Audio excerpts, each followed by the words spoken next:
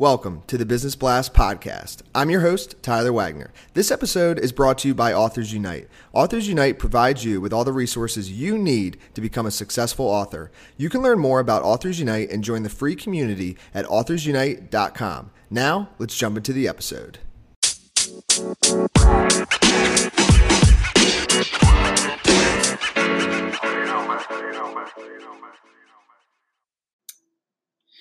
All right, everyone. Welcome back to another episode of the Business Blast podcast. I'm your host, Tyler Wagner. Today I have Herb Sennett with us. He is a retired college professor who is now a novelist and public speaker. So welcome to the show, Herb. Thank you. Of course, man. Thanks for joining us. We'll dive into the first one. The first question I have for you today is, what is the best story from your life that has an underlying valuable message? Okay. I think I was an infantry second lieutenant in Vietnam during the Vietnam War in 1969. I was crossing a very small footbridge when the unit that I was with, and I was an advisor to the South Vietnamese National Guard. They called them regional forces. But anyway, I was an advisor, and I was crossing this bridge, going over one at a time. And as I got in the middle of the bridge, bam, we got ambushed. The bullets were coming from everywhere. And my training back at Fort Bragg, North Carolina, had been grilled into me. It said, always stay with the commanding officer whom you are an advisor to. Always stay next to him, no matter what's going on. Stay with that man. It'll be the safest spot for you. Well, he was behind me and hadn't got onto the bridge yet. So instead of running forward, I turned around and ran backwards. That is, back to where he was. Well, oddly enough, the bullets were flying in front of me. I could tell from how they were hitting the little bridge, and they were firing at me. I did just the opposite of what they expected me to do, and I was told that would probably happen. So I got back, hit the ground, we did what we needed to do, and unfortunately didn't catch the ambushers. They got away. But I learned a very valuable lesson from that. I had been trained well. And what I did was I trusted my training and my experience and what those who taught me told me to do. I did it exactly the way I was trained. I'm here today to tell the story, which I think says a lot for following your training. And I would say that would be good for anybody.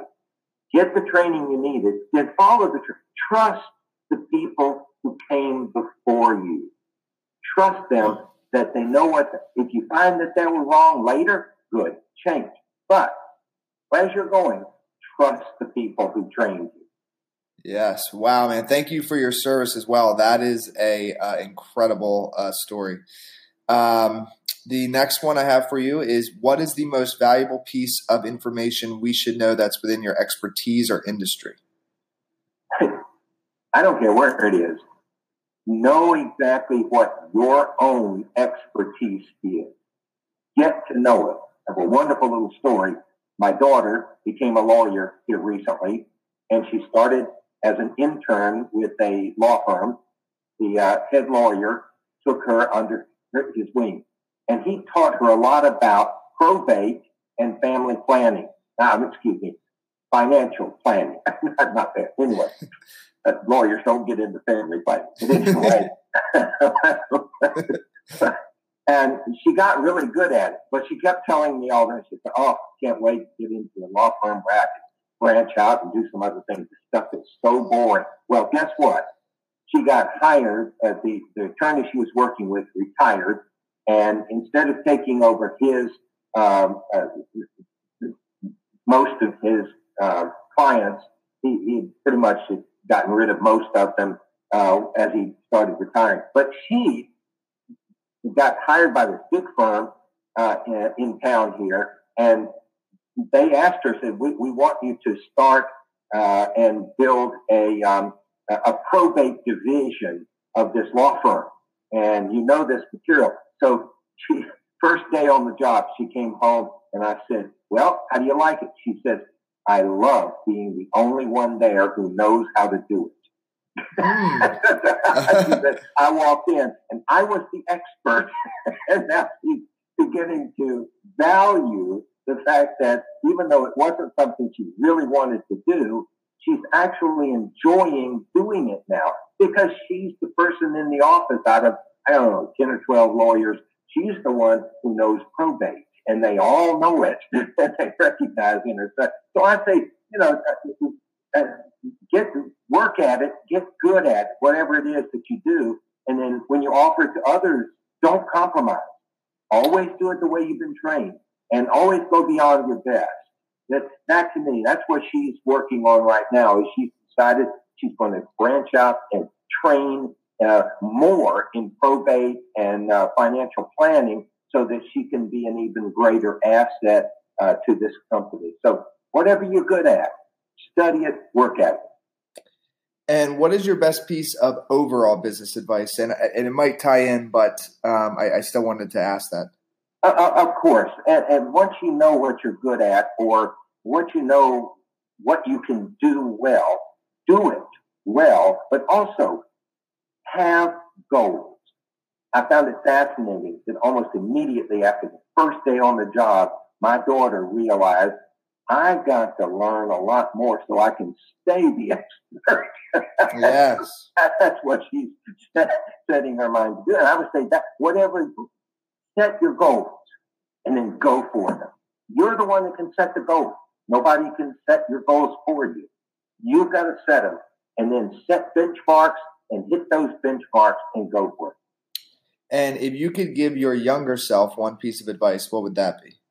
Oh, pay attention to the people around you. Observe, learn, rely on them to help you to learn your job. Don't go out of your way to be different. It may be in the way you dress or something, but if there's a dress code, don't be different. Fit in to your work environment and then do your best and add your creativity to the way things are done. And maybe eventually you'll become the multimillionaire that everybody else looks up and do whatever you want. And in your opinion, what is the key to happiness? Happiness?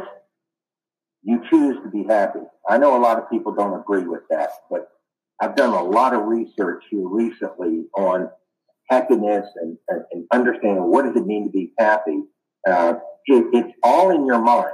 Your attitude is key no matter what. And if your attitude is positive, upbeat, and happy, so I guess to say, then, don't rely on other people to make you happy. You choose to be happy, because people are going to disappoint you.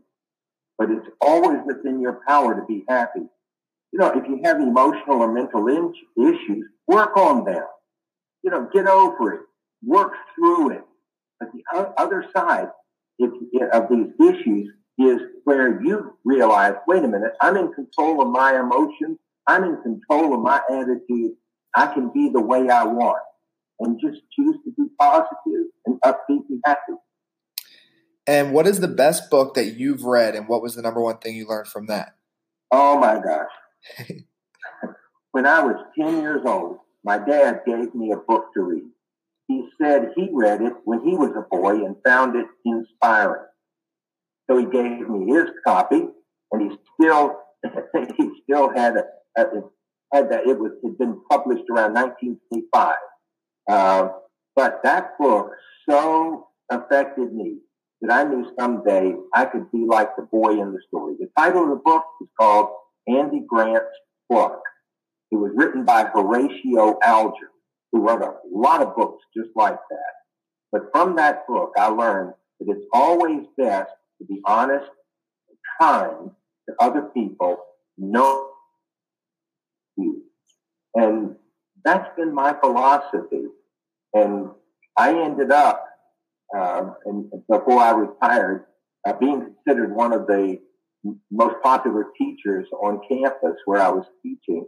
And I felt that was that's the best you can do. If the students liked you, they didn't always like the grade they got, but they realized they earned the grade they got. Yes. It wasn't me. I didn't give them the grade. They got the grade they worked for. And when you don't work very hard at something, oftentimes the grade you get is not quite what you dreamed you were getting. But when you're honest with yourself, you realize, well, that's what I deserve. That book just helped me realize, just be kind to people, be nice to people, and don't cause problems for other people. And what is your favorite quote and why? My mother told me one time, Herb, you can do whatever you set your mind to do. I love it. Yeah. Dude. And don't let other people talk you out of it. If it's your dream, pursue it. And whatever success I may have achieved, I give credit to the greatest woman I ever knew. And I've missed her since she passed away back in 1988. But I'm going to tell you what, she was a huge influence on my life and continues to be to this day. And I am what I am today because I followed her advice and I went after my dreams. Even when I had lots of people tell me, like as a high school senior, I had a guidance counselor said, Herb, don't think about going to college. Maybe you ought to join the Navy and earn a career, which, by the way, I ended up joining the Army, became an officer, and retired as a lieutenant colonel. They don't make officers after everybody. It's a top 5% or something like that. You have to be highly educated. I ended up with 2 doctoral degrees eventually. I wish that lady had not died. I would love to have gone back and told her. I said, well, your advice wasn't very good. But don't let other people stop you. Go for it, no matter what. They're the ones that are going to be disappointed. But who matters? But what matters? It doesn't matter to me what other people think. I know what I want in life, and I go after it. Yes, man. I love it. Dude, thank you so much for coming on. Very inspiring episode. The last question I have for you before we let you go is, where is the best place for people to find you online? 2 places. www.herbsennett, that's HERBSENNETT.com, or you can go to authorherbsennett.com, authorherbsennett.net. And my special website is lovinglifefully.com. So you can catch me any of those 3 places. Amazing, man. Thank you again for joining us. We appreciate it. I love it. Thank you, Tyler.